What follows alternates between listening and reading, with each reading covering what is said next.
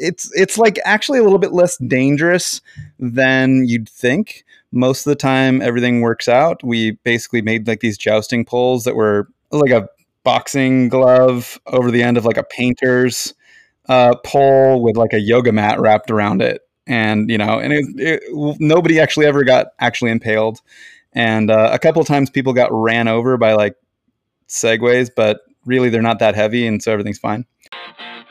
Welcome to the Pressnomics Podcast, where you'll hear from thought leaders in the WordPress ecosystem and beyond, as we deconstruct powerful ideas that can help you in business and in life.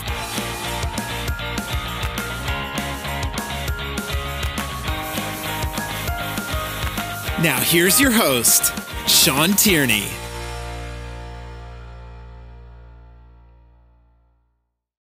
All right, welcome everybody to the podcast. I'm your host, Sean Tierney, and I am here today with Mike Roberts.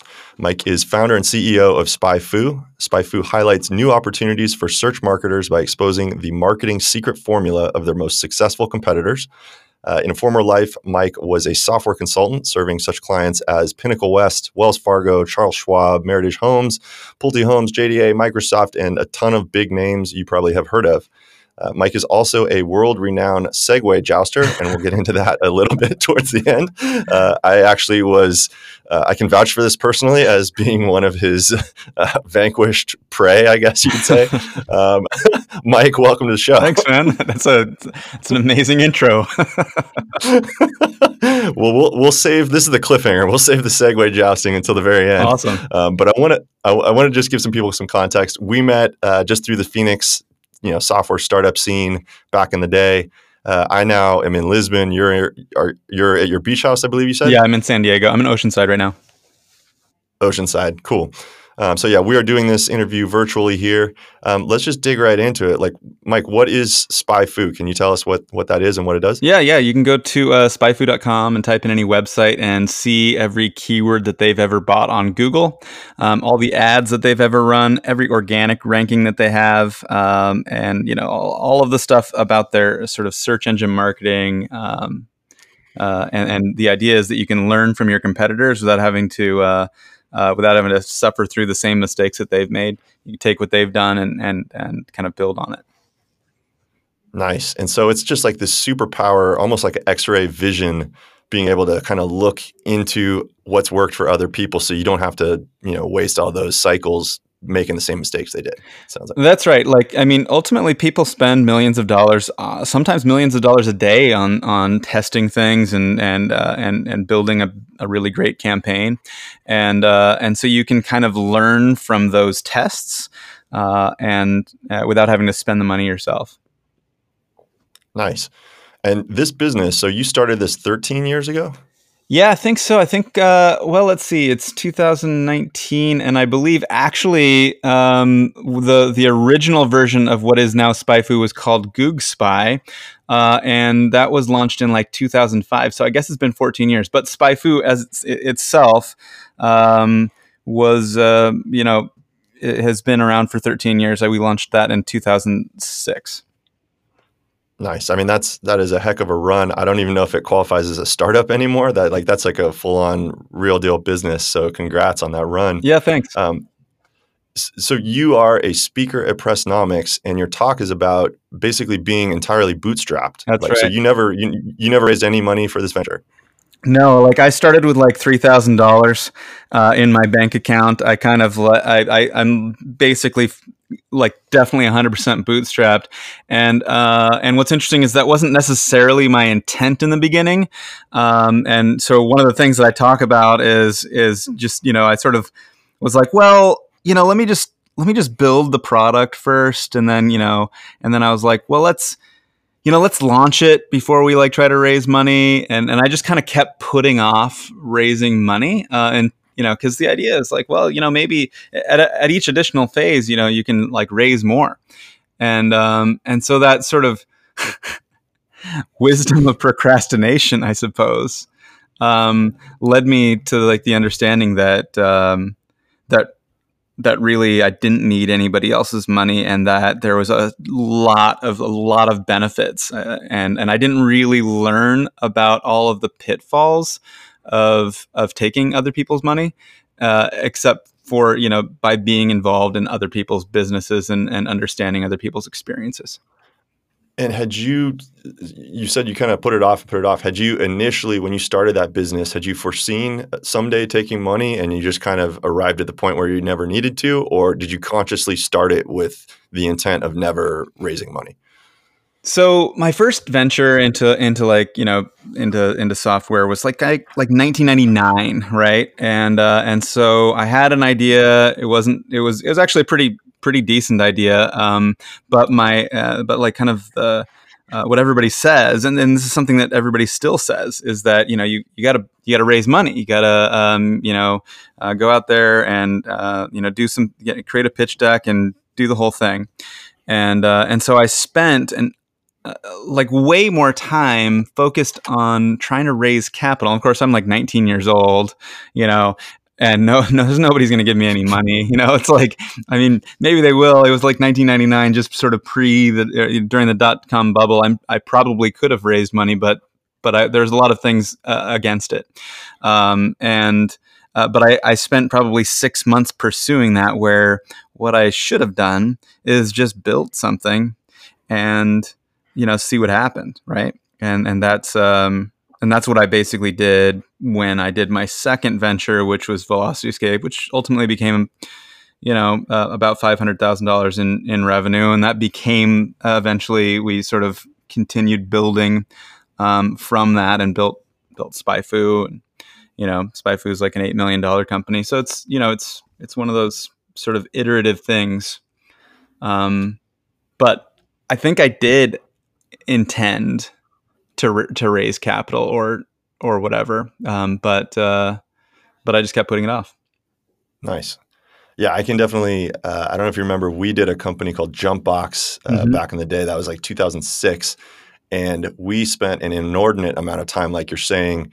Just the VC roadshow thing sucked up so much of our time, and it was such a distraction from the core business that it nearly killed the company. And it really required, when that didn't work out, it was 2008 when the whole Lehman Brothers, shit hit the fan there.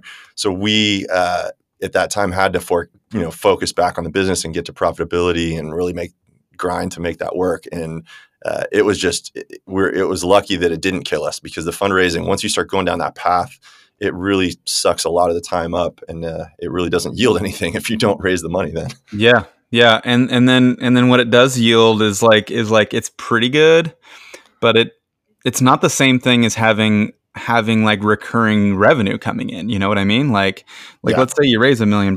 Well, if you could get to, $83,000 in MRR, then you basically have $1 million coming in every year. So and like it's kind of like so much more worth it to go after that revenue, nurturing those customers, building a better product, and it just kind of pays dividends. Right, and you're not giving up equity at that point, and you're not taking instructions from other people, and so that's great. Yeah, and I mean, like from a life quality perspective, like the entrepreneurship thing, it can be an expression of your values and of yourself, and it can also be like I think of it as as just part of who I am, right? Like, and so the experience and the process of going through it and learning about what works, from a leadership perspective and from a marketing perspective, I like you just can't. Who cares whether it takes a little bit longer? It's all basically, it's part of you.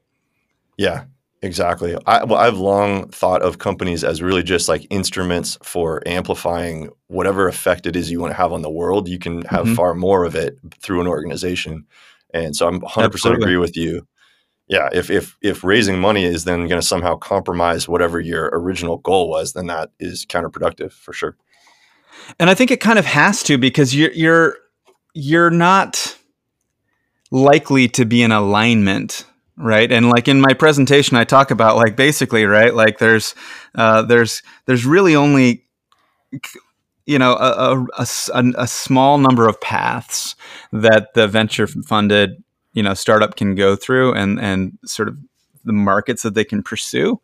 And there's like a like 95% of the paths are not available to you. And, so I like really enjoy the ability to make decisions based on my values and our mission, and I'm able to make mistakes and learn from them, and not really suffer real consequence, or the consequences that I suffer are super real. It's very, very real, but I don't have anybody else to answer to, so I can just kind of keep those lessons for myself. Yeah, it really, and share them with others. When you say it that way, it's interesting because it cuts both ways, right? Taking that money, taking VC money, both shields you from a bunch of stuff that is going to surface at some point anyway. So it's just like kind of, deferring that learning until you actually bump into it and feel the pain associated with it. But then it's also subjecting you to all kinds of other stressors and issues there. So that's an effect that actually I hadn't thought of much, is that kind of insulating you from stuff that you would, bump into sooner just by virtue of having to not have that money, that buffer. Mm-hmm. Yeah, I think it forces you to think a little bit more strategically as well, and you really have to prioritize, right? If you think about me sitting in my house, with like $3,000 in my bank account, trying to launch like this other software business that I had. Ultimately, I was like basically learning how to do like AdWords, Google AdWords, right? This is like the origin story of SpyFu. I was marketing another product that was called Web Scraper Plus, and it would take data off of a website and put it into a spreadsheet or database. Mm-hmm. And what the problem was, or what I found was by accident, was that, well, the way that I would describe, because I'm a nerd, the way that I would describe what Web Scraper Plus did, I called it web data extraction. Mm-hmm. And it turns out that nobody else really called it that. They called it screen scraping or web scraping. And this was actually before I changed the name to Web Scraper Plus. It was called Providus, which is a horrible name. And I can totally tell you all reasons why Providus is an awful name.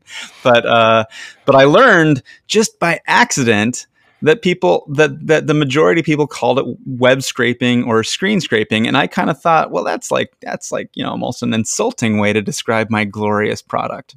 Web data extraction is technically more correct. But when I embraced the way that people actually did do these searches and how they actually called what they called the product, what the consumers called the product, I literally tripled my revenue in a month. And so I ended up renaming the product to it and doubling down on that kind of thing, ended up like doubling my revenue again. And so I really wanted to figure out if there were some other blind spots that I had, where there, because I had some competitors and I wondered whether or not they had stumbled upon some other good ways to describe the product that I hadn't thought of. And that's actually ultimately why I made SpyFu. So I guess the lesson is that by being forced to really think hard at these, when every decision that you're making is a little bit more important, because it can mean you have to go back to work or whatever. Yeah. I think that things become more real and you become, sort of smarter and wiser in the process. Yeah. Well, this is yet another benefit. Like you're saying, the whole constraints breed creativity, in scratching your own itch in the search, building that product and marketing that product, you actually created something that ended up being the real product, which is just amazing.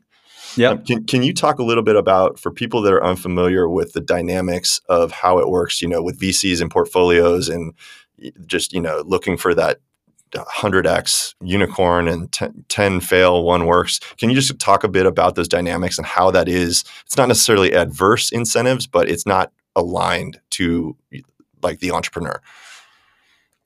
Right. So you, as the entrepreneur starting out, probably, you might think to yourself, it's a pretty good exit, anywhere in I don't know. I think that when I was starting out, I was like, I would be pretty down with taking a $2 million exit. That'd be pretty cool.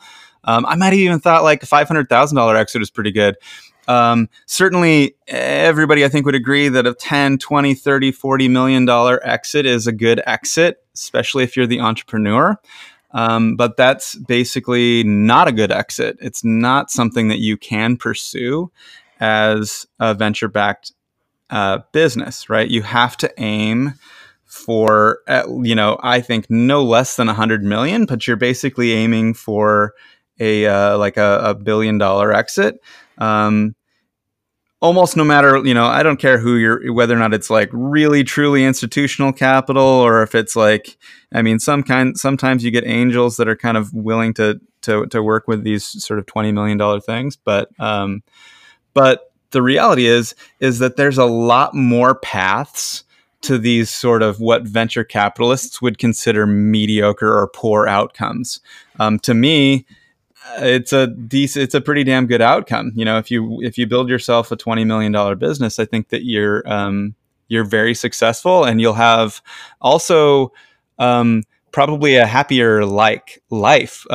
You'll know your employees, and you'll be able to run and connect with the business and the customers and so on. But if you have like a heart to heart with your VC, they're not going to be aligned with that interest. And I think that's I think that if you're like 90, if you're like, yeah, of course everybody would like to build $1 billion business.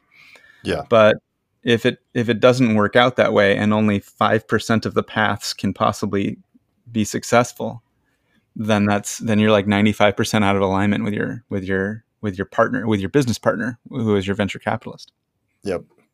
Yep. And that's just not even, you can get the best VC in the world, but that's just a fundamental aspect of how it works with them having a portfolio, and how they just, they're going for the one big win that's going to make their whole portfolio work versus. They have to. Yeah. Yeah. They're running a business as well. And the rules of their business are that they have to pursue those. That's the formula. That's the formula that maximizes return. That's the way the math works out for them. But the math works differently for the founder. Right. Because a 20 million, heck, a 5 million exit is a life-changing sum of money, most likely for an entrepreneur. So it's just fundamentally. Yeah. And you have to figure out what your life-changing thing is, or what's a good thing for you. And like there's many different levels of wealth, like the first time that you're able to, like, I don't know, deal with like having like, your car break down and not have to, like, I don't know, get like a payday loan. I think that's like a form of wealth. And there's like, 30 different levels there. And wherever you're at, that's kind of like what you got to look at. I don't think that most people really could benefit from like having $1 billion exit, relatively speaking. What I mean is there's a diminishing return past a certain point, and the diminishing return kind of starts to happen relatively early. What's interesting though is that the marketing model, sort of like what VCs want you to believe, and I think that they're completely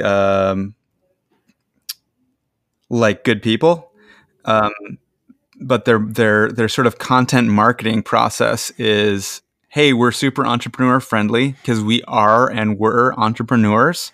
We're successful, and we want to help other people be successful. That's all true. And so they publish books, and the books say, here's some life lessons from entrepreneurs. But the main idea is that, and you should pursue venture capital. Well, the reason that they're saying that you should pursue venture capital is because they want to create deal flow for themselves. So it's a content marketing process that they're doing, and there's really nobody that is going to tell you don't raise capital that has a deal flow incentive to do so, right? Nobody's going to tell you don't raise capital and have a profit motive. Right. So you hear 100 times more people telling you raise capital. Yeah, right? It strikes me. That's not a conspiracy. That's just what it is. That's just the market. it strikes me a lot in the same regard as like no one's going to tell you, oh, just eat more vegetables. No, they're going to, it's all about like what's the moneymaker? Buy this stuff, use this drug, go, you need this thing. So there's no money, maybe a few pennies for the farmers or whatever, but there is no money in recommending that you just eat more vegetables, right? So Exactly. it's the exact same paradigm. Do this weird diet. Here's my book. Yeah. I mean, it is what it is. Yeah, and normalizing that, I guess I would say the book industry for sure, but even things like Shark Tank, like it normalizes, oh, this is just how entrepreneurship works. You have to go, make a prototype and then pitch to a panel of investors who are going to offer you some crappy deal that you then have to take as the entrepreneur. It's almost normalizing that behavior where if you don't know any better, you just assume, oh, that's how entrepreneurship works. That's a really interesting point. Like I've talked to like kind of aspiring entrepreneurs that have like sort of a product idea that's not like software, and often like the whole Shark Tank thing comes up, and it's like you don't need to do Shark Tank. Like it's not how you're gonna get this thing off the ground. Like think differently, think a little more strategically. Yeah. How do you build this on a shoestring and prototype it and kind of get your initial first customers? And you just have to think differently. But I hadn't thought of the Shark Tank angle. That's pretty interesting. Yeah, it's just Definitely right. It annoys me seeing that show, just the crappiness of the deals that are offered, and then the fact that this is like mainstream, primetime TV. So then it just becomes normalized that this is how it works. That it kind of rubs me the wrong way. Yeah, that's a good point. I mean, I like watching Shark Tank because at least it's entrepreneurship on TV and innovation. I like inventing things. I consider myself an inventor before most other things, Right. most other labels. And so I like to see that celebrated. But it is interesting, the shark angle of it. The fact that the idea that you have to raise capital. Yeah. Well, it's the only the reason is because there's a profit model. Yeah. Yeah. And actually, what you're saying is right, though. I mean, all things being equal, at least it's glorifying entrepreneurship and it is promoting it in that way. Kind of like I think of the way that show BattleBots kind of made like tech cool back in the day. So good for that, but definitely it's a shame if people don't take it upon themselves to investigate more and learn that there's other options to actually doing it bootstrapped instead of going down the whole investment route. Yeah, it's why I kind of feel good about like doing this kind of a talk, because it doesn't really fit exactly into like like normally I like to give talks about, I don't know, content marketing or some kind of SEO stuff or AdWords or something like that, just at least generally, so that I can kind of like slip in like my profit motive. Yeah. But like I feel like talking about the bootstrap thing is just an underserved thing, and I almost feel like it's just sharing experience. It's kind of one of my favorite things to talk about because it's really genuine. It comes from a really real place and a point of wisdom that I feel like I have developed over a really long period of time. Yeah. No, so Bagely has never raised any money either. We're definitely in your camp. We same thing. Totally. It's also, it's something where you can take this contrarian stance and actually be pretty vocal. When these VCs are out there on Twitter and stuff, you can kind of like play devil's advocate and needle them and actually insert yourself in the conversation and provide that alternative viewpoint, which is fun. Oh yeah. I haven't done that. I'm not, that seems like a reasonable idea. I should do that. It's fun. Set up some alerts in TweetDeck or whatever you use and just play with it for a week. It's actually pretty fun. Yeah. So, hey, I wanted to talk about, because I'm looking at your deck right now. And by the way, your illustrations are just 100. I don't know if you hand drew these, but I'm going to try to describe it because I wish it wasn't an audio only podcast right now, because what I'm looking at is what appears to be Jabba the Hutt hand drawn with a monocle and a top hat to be a VC. And shooting the entrepreneur. I don't know what he's doing here. I gotta look at what this is. Oh man, yeah, no, they're definitely hand drawn. Yeah, let's see. Oh yeah, there you go. I don't know what he's doing. Oh, he's giving. Maybe he's giving money. Yeah, that's the pension gob. Yeah, it's fantastic. Yeah, thanks. We'll link to this in the show notes so people can see what we're talking about.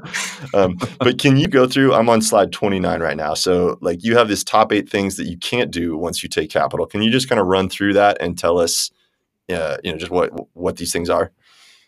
Yeah, sure. We'll go top 8 to 1, huh? Okay, so you can not write investor updates and not do board meetings. So that's their number 8, which I think that there's some benefit to doing investor updates and board meetings. But also it's a time suck. Oftentimes you have to do that like monthly. Sometimes you have to do it quarterly. I think it's up to you, or it's up to you and your board and your investors, I guess. And the motive changes. Like you said, it's a good practice, but the motive changes. You're now like essentially having to sell internally that what you're doing makes sense, instead of just knowing what you're doing makes sense and kind of seeing where you're at. That's right. And I don't necessarily think that this is a bit complicated, a little bit complex, but I think that if you write something, let's say you're making a decision, and if you write something down that is a sales perspective on it to sell your investors and your board on it, I think that might actually mess with your ability to change your mind.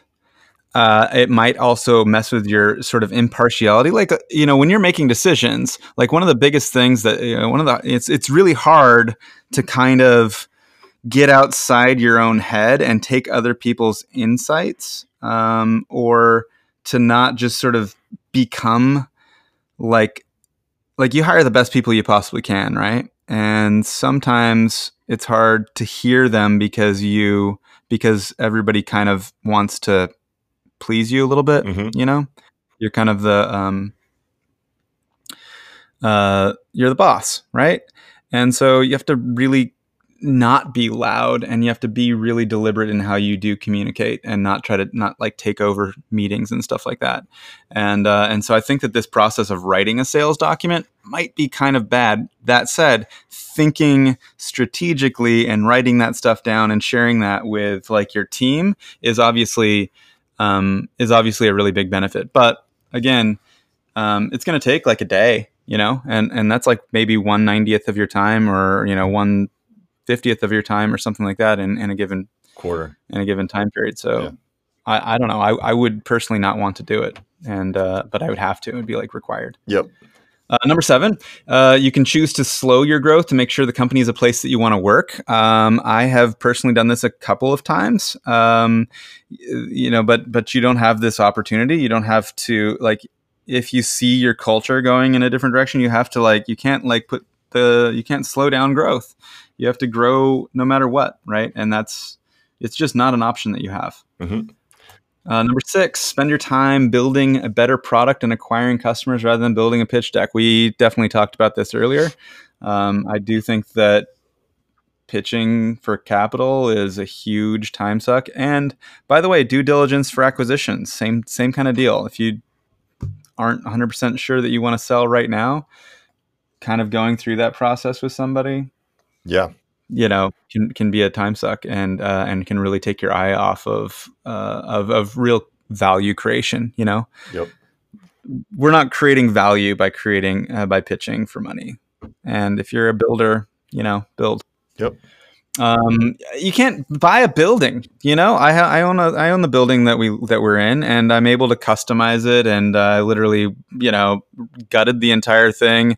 I bought it like it's right next to my house. I literally skateboard through the park from my house is on one side of this park, and my office building is on the other side of the park. And it's a great life experience. And I was able to build it and completely transform the outside and transform the inside. This is not something that you can do, but it definitely allows you to control your work environment and also diversify your diversify things. It's just something you can't do, and it's pretty awesome to do it. Yep, and it's something you can't do because the investors are never going to cut a check and let you use their money to do that, basically. No, definitely not. Right? It's they want you to lease, and and let's be clear, leasing is more expensive than buying. Yep. Right. So for the same space that I currently have, I would pay my mortgage is like $8,000 a month or $9,000, including all of the things. You got to pay your association dues and all that stuff. Yep. Versus about $20,000 a month. Yeah. Which you wouldn't think. You'd think that the lease would be a better deal, but it's that's just not the way commercial real estate works. The rent is pretty high. Yep. This could be number one. I don't know, but you can't change your salary. Like even if you take one investor, right? Like the one thing that you can't do just unilaterally is to change your own salary. You can't give yourself a $20,000 raise. And that's a big deal. You take 1%, you sell a 1% stake in your company, you lose that ability. Mm-hmm. The other thing you can't do is you can't earn out, right? Like this kind of like ties in with the change your salary thing. You basically are banking 100% on that exit. You can't just say, well, I'm going to just like take $50,000 a month off the table, put it in my bank account, put it in my investment account, and just kind of like take the pressure off of myself to sell the company. Yeah. Right? You don't have all your eggs in the same basket, and you can kind of like get to your 2 million or your 5 million or your $10 million or your 500,000, whatever like those sort of incremental points of wealth are.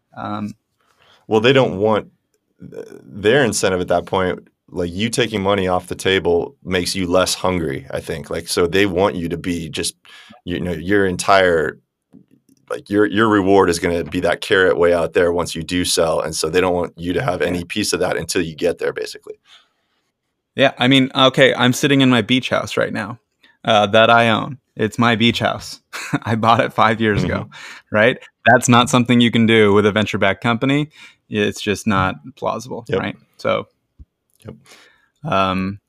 you cannot make really stupid mistakes, and you'll get fired. I mean, the board will get rid of you. And sometimes you make really stupid mistakes. Ideally, you try to like make mistakes that are not going to be fatal for the company. And obviously, so nobody can make that bad of a mistake. But I don't think you want to live in that fear, right? I think you want to be able to just follow what your instincts, or not necessarily your instincts, but your wisdom tells you, and not like, okay, so if I made a horrible mistake 6 months ago, should I take this risk right now, or not? So you don't really have to fear, I guess, getting fired ever. Yeah. And I've definitely made plenty of really stupid mistakes. I've learned from, I think, all of my mistakes. I think you also gain the ability to be a little bit more self-reflective, and you can share those things with your company, with the leadership in your company. You can kind of teach them the mistakes that you've made and not feel like it's going to be in any way damaging to your situation. Yeah. So those are my top. I also think it's just the way I think of like politics in a bigger organization. I've worked in a large corporation, and it's such a waste of cycles when you're having to convince some middle manager of a reason of why you're doing something, instead of just doing it and doing what you know is right. And even if it's wrong, you needed to learn that lesson and you'll incorporate it and be better next time. But if you're ever having to like second guess your choices based on how it might be interpreted by someone up the food chain, that's just really a poor use of cycles. And so I totally agree. I think we skip. Yeah. And I mean, if you have a boss, you have a boss. But you just kind of like VCs or bosses you just kind of can't get rid of, right? They're bought in. Yeah. So that's how that is. Yeah. Well, and it's a boss that it's the worst kind of boss though, in the sense that they're not even in the business. They are just straight up looking to make money, and that is the motive there. And so it's not like they're even able to offer the insight of someone like a boss who's in the business, who has more seniority and perhaps more experience, with that. So yeah. I think we skipped number 4. We glossed over it, but Did I see well, that? it's just choosing not to, like, you lose the ability to choose not to sell, which I think is also, yeah. Oh, how did I miss that? Uh, That's a yeah, big that's a one. huge one. Yeah. You don't have to sell. Like you don't have a timeline at all. You can basically be like, you know what? Again, I can earn out, and I can continue working on this for as long as I want to. I can start new things. You just don't have to sell. And I make that decision at least once a month, because you get a lot of calls at some point. Yeah. And Yeah. I think it's a really good decision. I think it's a fun decision to make. Because like if you have the opportunity to sell and then you choose not to, it's kind of a life validating thing. You're like, well, I actually really like where I'm at, and I can't make it better. Yeah. Yeah. Because if I could think of how to make my life better, I would do it. And selling isn't it. So yeah. It's Yeah. cool. Well, all these things, like the analogy that I use, I think you snowboard as well, but it's like, when you're bootstrapped, you're essentially like catwalking across the mountain, and you have a lot of latitude where you can go at that point, and you can choose to like, this isn't the run I want. I'm going to keep going. As soon as you raise money, you're essentially swooshing down the mountain now, and your cone of optionality in terms of where you can go at that point has greatly narrowed to whatever line you now have on that slope, right? And that's essentially like every one of these points that you list on here. It speaks to that, about not just in terms of decision making, but all these other factors about what you can't do now. So it's giving up a great deal of control. Yeah, something like somebody says something along the lines of like intelligence is preservation of options, or something like that, right? Like it's like a chess kind of deal, right? And so yeah, creating more options for yourself, I think, is fundamentally a good idea. Yeah. Cool. Well, so for the people, what advice do you have for people who are bootstrapping? I know you've got some tips in here. Like, what do you recommend in terms of like just kind of the way you approached it? Like, just basically treat it like you don't have the money and keep postponing indefinitely the prospect of raising money, or like what all do you recommend? And we'll go ahead and pause here for a moment to thank our sponsor who makes this podcast possible. Shout out to Pagely. Pagely is the original managed WordPress hosting provider, in business for over a decade, working behind the scenes to scale the WordPress presence for some of the world's largest brands. Companies like Disney, Warner Brothers, Comcast, Univision, Meredith, and more all trust Pagely to ensure flawless uptime and security for their WordPress websites. If you have a high traffic or high criticality WordPress site that absolutely cannot go down, visit pagely.com/quote for a free consultation. That's pagely.com/quote. And now back to our interview. Yeah, so it kind of depends on the phase that they're in. So if you're like early in your phase, like here's the deal: is that if you are bootstrapping, one thing that you need to start from, like a good foundation, is just the ability to get a job, and getting a confidence level that you can get a job pretty fast, or a gig. It doesn't have to be a job. It can be like, if you have like a consulting kind of thing, you can go on like websites and get gigs, right? So basically, you need to be able to work on your thing without a risk, especially in the very beginning, if you're not being completely supported by your business, right? So that's the first thing. And then the second thing, of course, is postpone getting funding and keep postponing it for as long as you can. Keep your cost of living as low as you can possibly get it, which is, I think, I don't know. I feel like it could be different if I had wife and kids when I started. But I don't think that. I think that the answer is, keep it as low as you can. Um, the other thing is that you are going to have ideas, and you do not need to execute on all of them. In fact, you should you need to evaluate each idea and be sure, like, you should basically fold most ideas that you have. I call them ideas are like poker hands. You really should fold the majority of them, and you will have another one. And the way that I evaluate ideas, well, the way that I evaluate ideas in the context of having an existing company is a little bit different than the way that I evaluate ideas in the context of not having one. But when you're bootstrapping, you're trying to figure out what you want to do.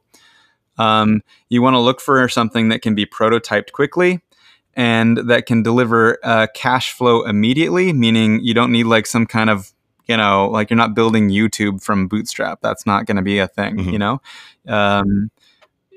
So don't do any social network stuff, or like if your idea is that the profit model is an advertising backed profit model, you don't do that.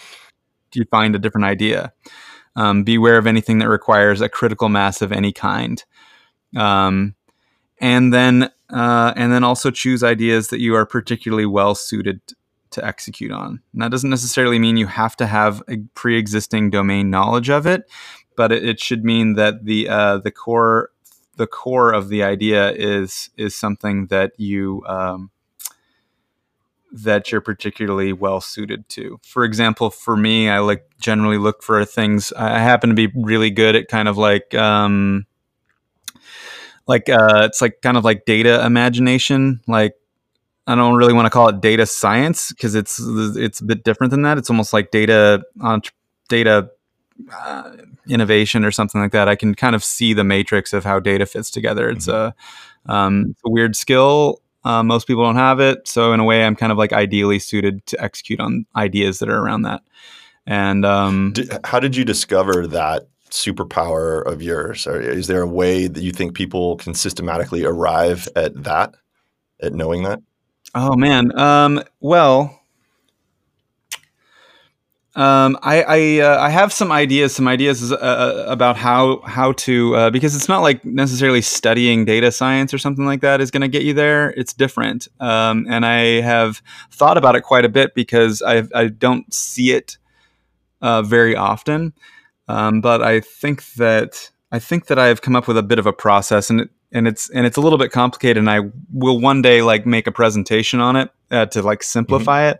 But I think it's about, like, I think that the first step to it is to always be estimating things in your mind, like constantly build into your mind the ability to instantly estimate something or estimate really big things really well, really fast, because and then just basically always apply that. Like, no matter what problem you're going into, estimate it first, see if you're right, and if you're wrong, I mean, if the data doesn't add up, you have to figure out whether or not you were wrong or whether or not there's something weird about the data, right? Nice. So I think that's kind of like the very first step, but it takes a bit of time to sort of build that discipline, or if it's built into you, good. It's sort of, I feel like it's built into me, but I also think that it's one of those things that nobody teaches you. Like, it's like, doesn't come from math. It doesn't come from anything that I've ever heard in like data science stuff, but I think that that's the key. Constantly be gut checking, and then that'll kind of get you there. Gut checking and then back testing to see whether you are right. Yeah, interesting.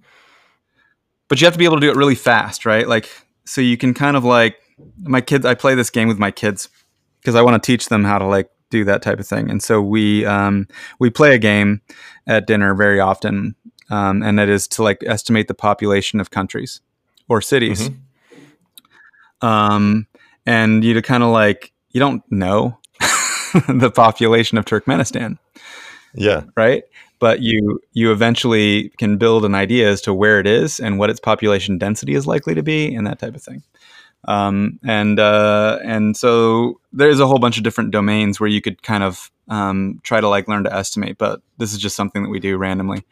And I would recommend doing that type of thing, building your estimation skills, your instant estimation skills. That's awesome. I just read a book recently. It's called Super Thinking. It's the guy, Gabriel, the founder of DuckDuckGo search engine. And it's him and his wife basically trying to wrap 300 mental models into a narrative form and then teach just kind of this toolbox and give, they categorized them and then kind of came up with little anecdotes that make them memorable. And it was a really cool project. But I love what you're saying, that like just kind of strengthening that muscle of being able to quickly assess a situation and then backtest it and see if you were right.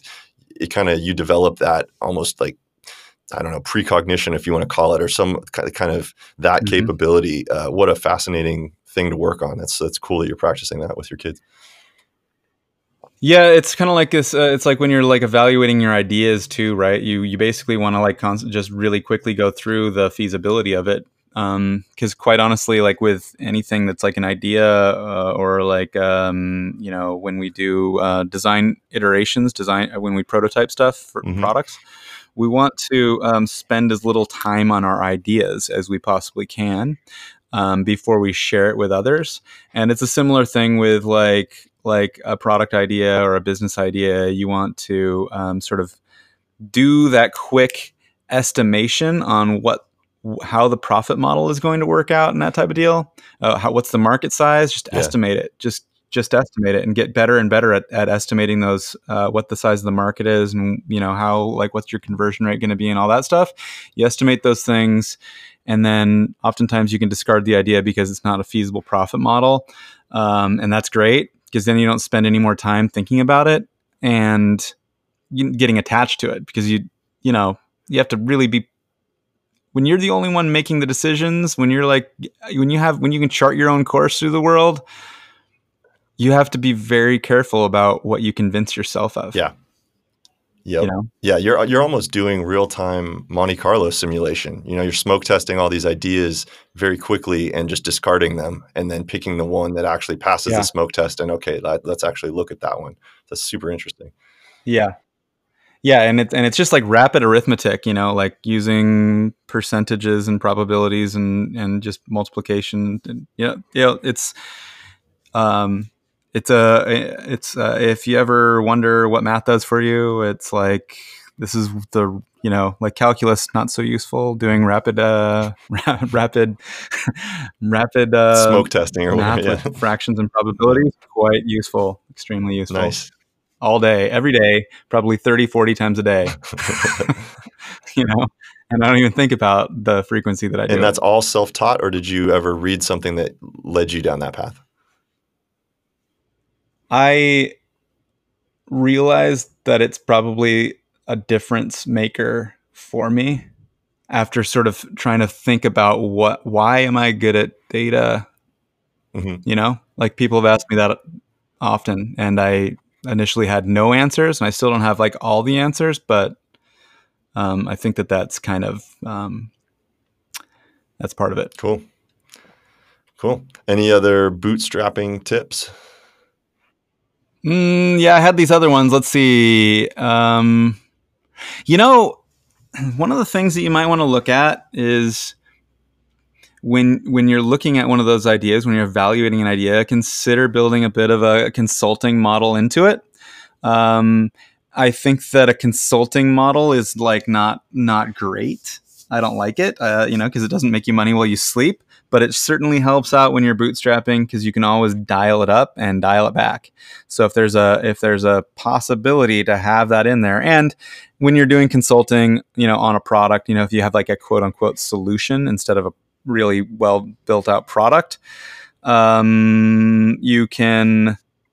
It allows you to kind of build the solution into a product as you go. You're basically supplementing the like weaknesses of your product with like human stuff for a while.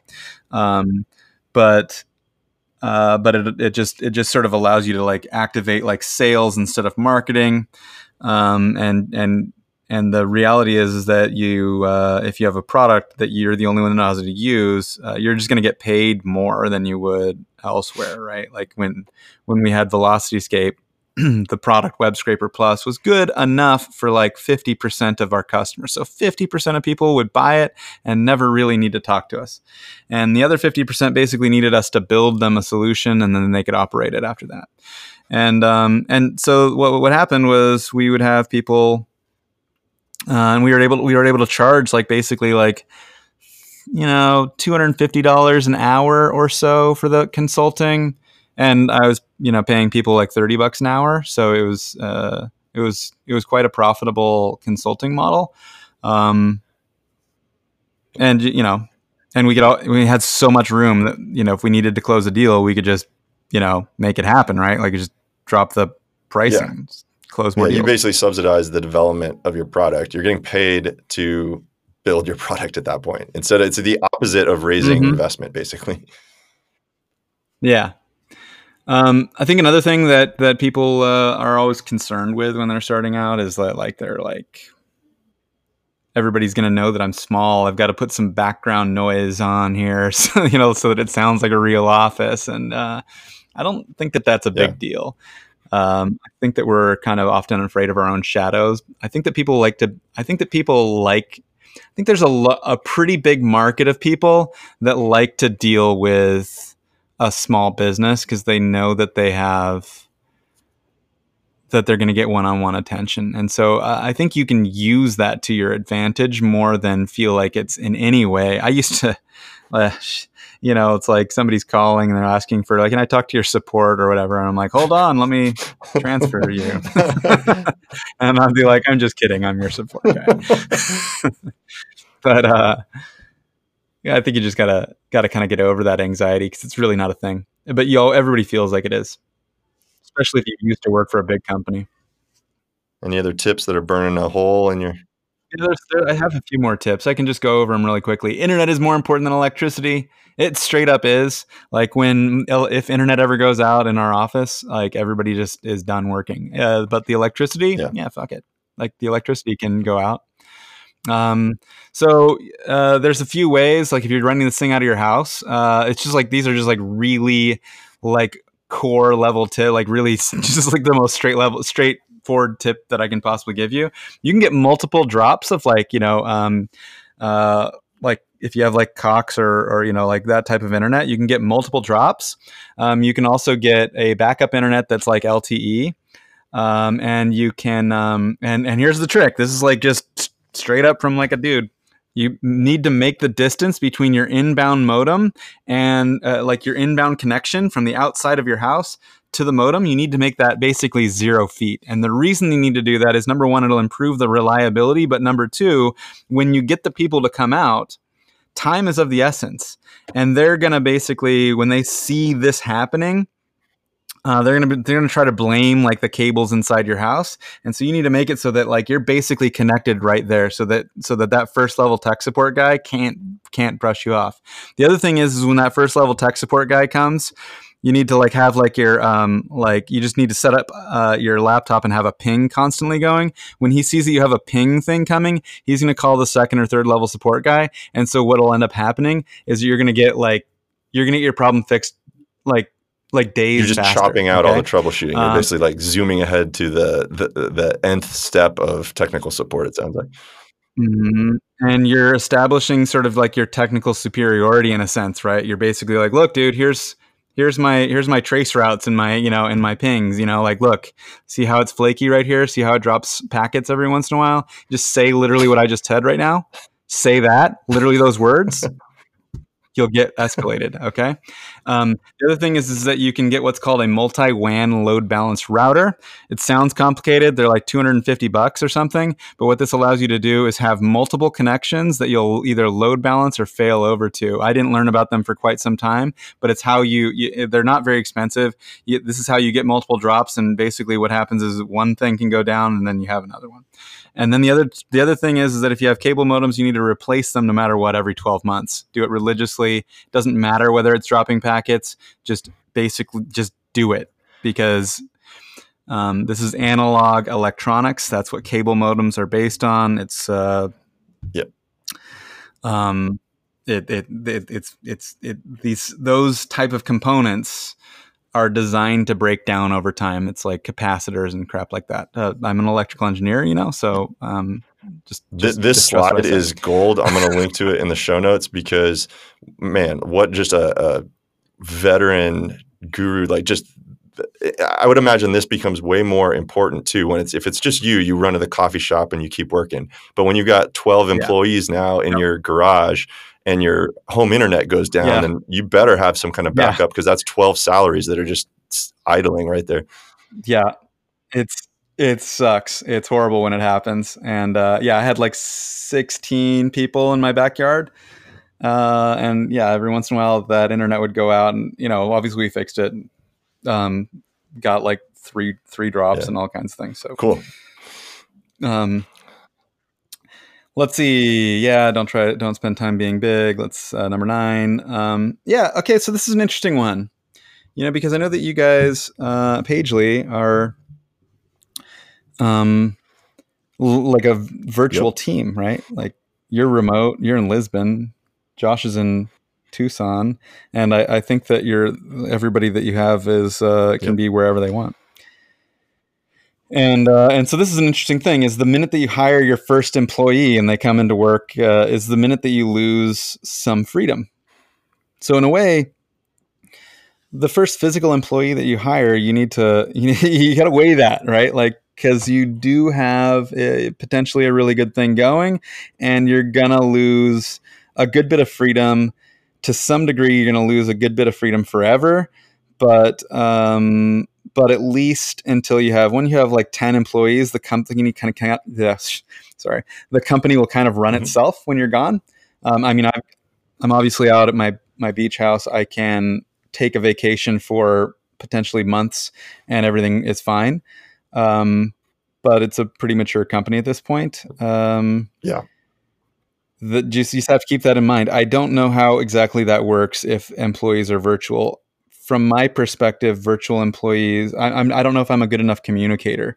I feel like I want to be able to be in the same space with somebody. I really would like to know how. I think that I want Josh to like give that presentation about how to run like a virtual organization, because I think it's a totally different animal, totally different skill set, but it certainly has some really attractive qualities in that you get. We'll definitely be talking at some point. I mean, I can send you whenever we hit it with an episode specifically on that topic, but there is absolutely like a culture and a mindset that has to exist where you're pushing the decision-making to the edges and you're like far more tolerant of mistakes. Communication has to be, you have to compensate for the fact that you're not in person. So therefore there has to be like pretty nice regular check-ins and good like flat structure, and everyone needs to be able to talk to everyone. So there's definitely some things we can share in that regard at some point. Yeah, I'll bet that you have like the same sort of what gritty tips that I have for like cable modems on like how to use Slack. Like I use Slack probably like in a way that you would probably laugh at. It's like, how can you possibly keep on top of all this communication? It's like, well, because I walk over to people and say hi and basically rely on that a lot. So I bet you guys know how to use virtual communication super well. Yeah, we I guess I have one last one. Yep. Here's how you know when you need to hire. When you can't fit more hours into your day, hire the first person. Hire the person to do the 20 hours a week of stuff that you can hire for the least amount of money, right? Because people would always tell me, you need to hire like an assistant or whatever, a personal assistant. I'm like, to like do some coding or something, right? Like, can I get like a personal assistant that'll like write some code or do some sales or whatever. But the thing is that you just sort of like write down all the things that you do and because you're the entrepreneur, you're going to pick up all the things. and you just need to find you're not going to actually be able to find 40 hours a week of stuff that you do. So you just need to find 20 hours a week of stuff that you do, and then hire that person, hire those things. That's the lowest hanging fruit. That's kind of like it's just an iterative thing too, because you're constantly going to be working, and you're probably going to be working 60 hours. And so you just got to find that clump of stuff that is like the lowest cost clump of stuff. And that's, so I would absolutely attest to this. And I would say this factor is at work for sure for the entrepreneur, but even within an organization. I started at Pagely, I was employee number 8 and was handling all sales and marketing. And I think a tip that I learned early on through the Kauffman Foundation course was to imagine the org chart. Even if you're just one person, picture like the roles that you're performing and map out that org chart so you understand that, okay, I'm wearing a hat of a marketer right now. I'm wearing the hat of, the account exec or the SDR or the onboarding person. Picture all those hats and then be conscious of it, because you're just inevitably going to be cleaving off those roles eventually. And so it's helpful to like imagine it that way and be very deliberate when you're putting on the content blog hat for that for whatever you're doing. I mean, that was just a super valuable visualization for me. Once I had that, it was like, okay, I'm in this mode, and I'm cognizant that the SDR role is what's taking up the most time. So therefore, that is going to be the first thing we cleave off and hire for. So.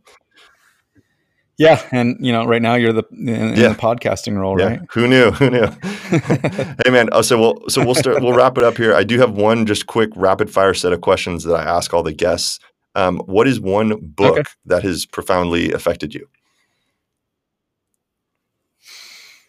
I think that probably my favorite book that's had the most lasting impact is How to Win Friends and Influence People.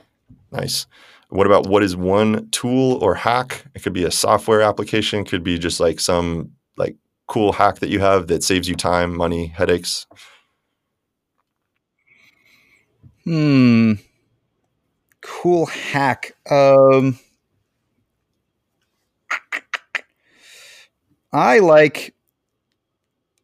think that it's a hack. But if you have a website and you're not doing split testing, using a variety of split testing tools, VWO is the one that we use, then I can't explain how much money you're probably leaving on the table. It's like, and I run across people not doing split testing, even in your buying process, like that's like one of the first things that I would invest in, and one of the last things that I would ever not do. It's super A/B test valuable. all the things. VWO for those people listening. That's Visual Website Optimizer. We'll link to that tool. That's a great suggestion for sure. Yeah, I've made millions and millions of dollars on that. That's awesome. Super valuable. All right. What about one piece of music or musical artist that speaks to you lately? Well, I'm at the beach, so I listen to a lot of Bob Marley while I'm here. It's and I don't necessarily do it because I'm super into Bob Marley, but what it does is it makes it so that every time so that I can basically return to the beach whenever I want to. I just constantly play it, and I play it to the extent that my kids it filters into them. So you can just take this one genre of music and be I'm kind of at the beach right now. Classically conditioning. Yeah, that's an amazing life hack right there.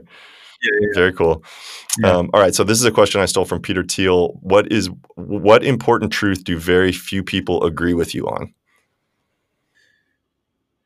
I'm kind of I don't know how few, but I'm kind of a bit of a natural Zen guy. Yeah.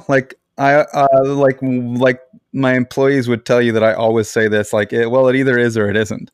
I say it all the time. It either is or it isn't. There's not much you can change about it. Or I'll give you a weird example because I was just surfing yesterday. We had some pretty big surf. It was these 7-foot rollers. It was high tide.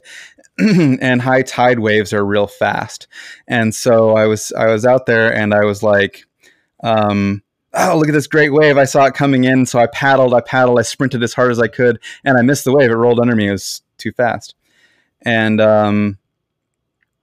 so I made it a ways in, and then I turned back around, and I look out on the horizon, and there's like this friggin' like this shadow, this giant shadow coming at me, and it's like this enormous, probably 12-foot wave, and it's like 500 feet out, and I'm like, oh shit.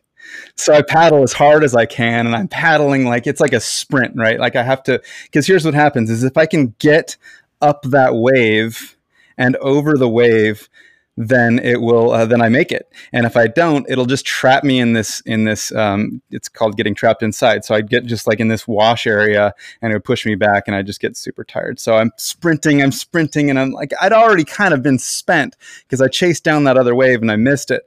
So I'm sprinting, and like there's like this 1 to 2 second window where you either make it to the peak of the wave or the damn thing just crashes on you. And in this case, the damn thing just crashed on me. And I looked up at the wave, and I'm like, fucking wave. And it's crashing on me, and I'm like getting held underwater. And of course I'm completely out of breath, and it's holding me under, and I'm like, yeah, but it's the ocean, man. You can't blame the ocean. It just does what it does. And then I surfaced, and I'm just like, because I've had this whole thought underneath the water, and I get up to the surface, and I'm like, just laughing at myself because it's just such a fucking Zen thing to say, and it makes no sense, but it's perfectly philosophically right. Dig it. And I got trapped in the inside and paddled out, and everything's fine. And because if you didn't, we wouldn't know. So I don't know where that shit comes from. Yeah, we would never have this advice if you didn't. So it is what it is. Sometimes the waves happen. Yep. And you get crushed. Cool. All right, last question, man. What if you had a time machine to go back to your 20-year-old self and give yourself any advice, maybe before, I don't know, that actually you started, that was even, no, so let's say your 19-year-old self, before you started these companies, what would you tell yourself if you could give yourself any bit of advice? Yeah, I mean, I made all kinds of mistakes, and I think that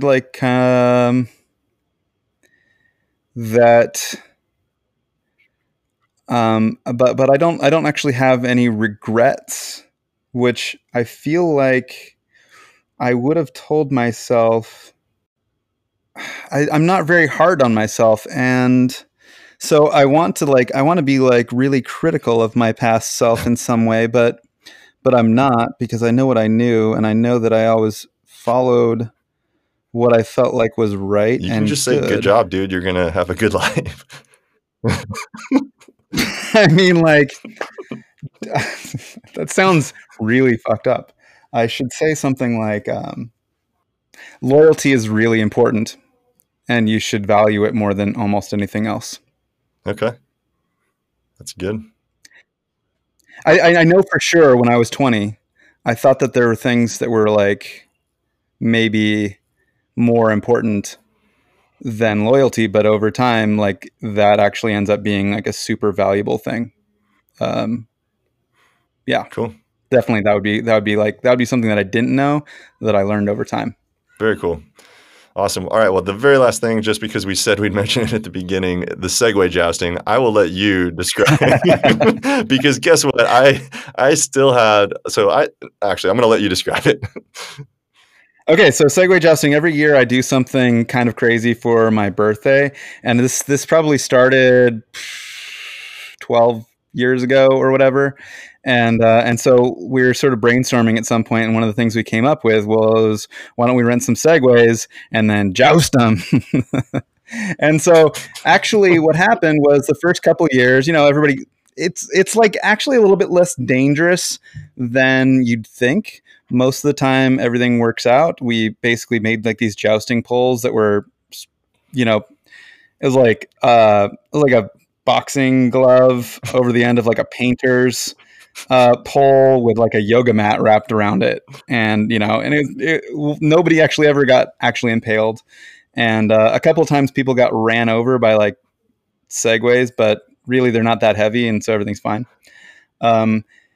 So the first 2 years, everything was fine, and then the third year, because the place that we were renting them from just wouldn't rent them to us anymore for whatever reason.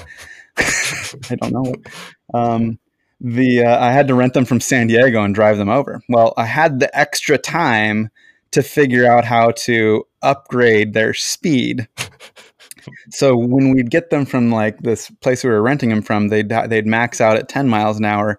And so I got them, when I got them from San Diego, I figured out how to make them go 12. And that extra speed became sort of dangerous. A couple people, including yourself, got some injuries that year. So it was, and I didn't even know until like way after the fact. I was like, why did people get injured this year?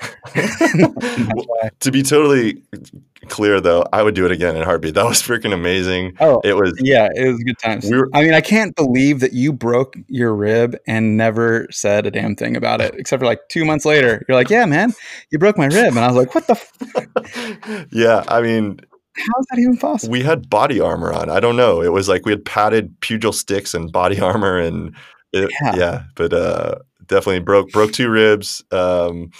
And yeah, it just healed eventually. But yeah, I'm 2 ribs. I didn't know you broke 2 ribs. I apologize. I mean, we were just like warming up. It wasn't even like right. We were just fucking around. It wasn't even that like.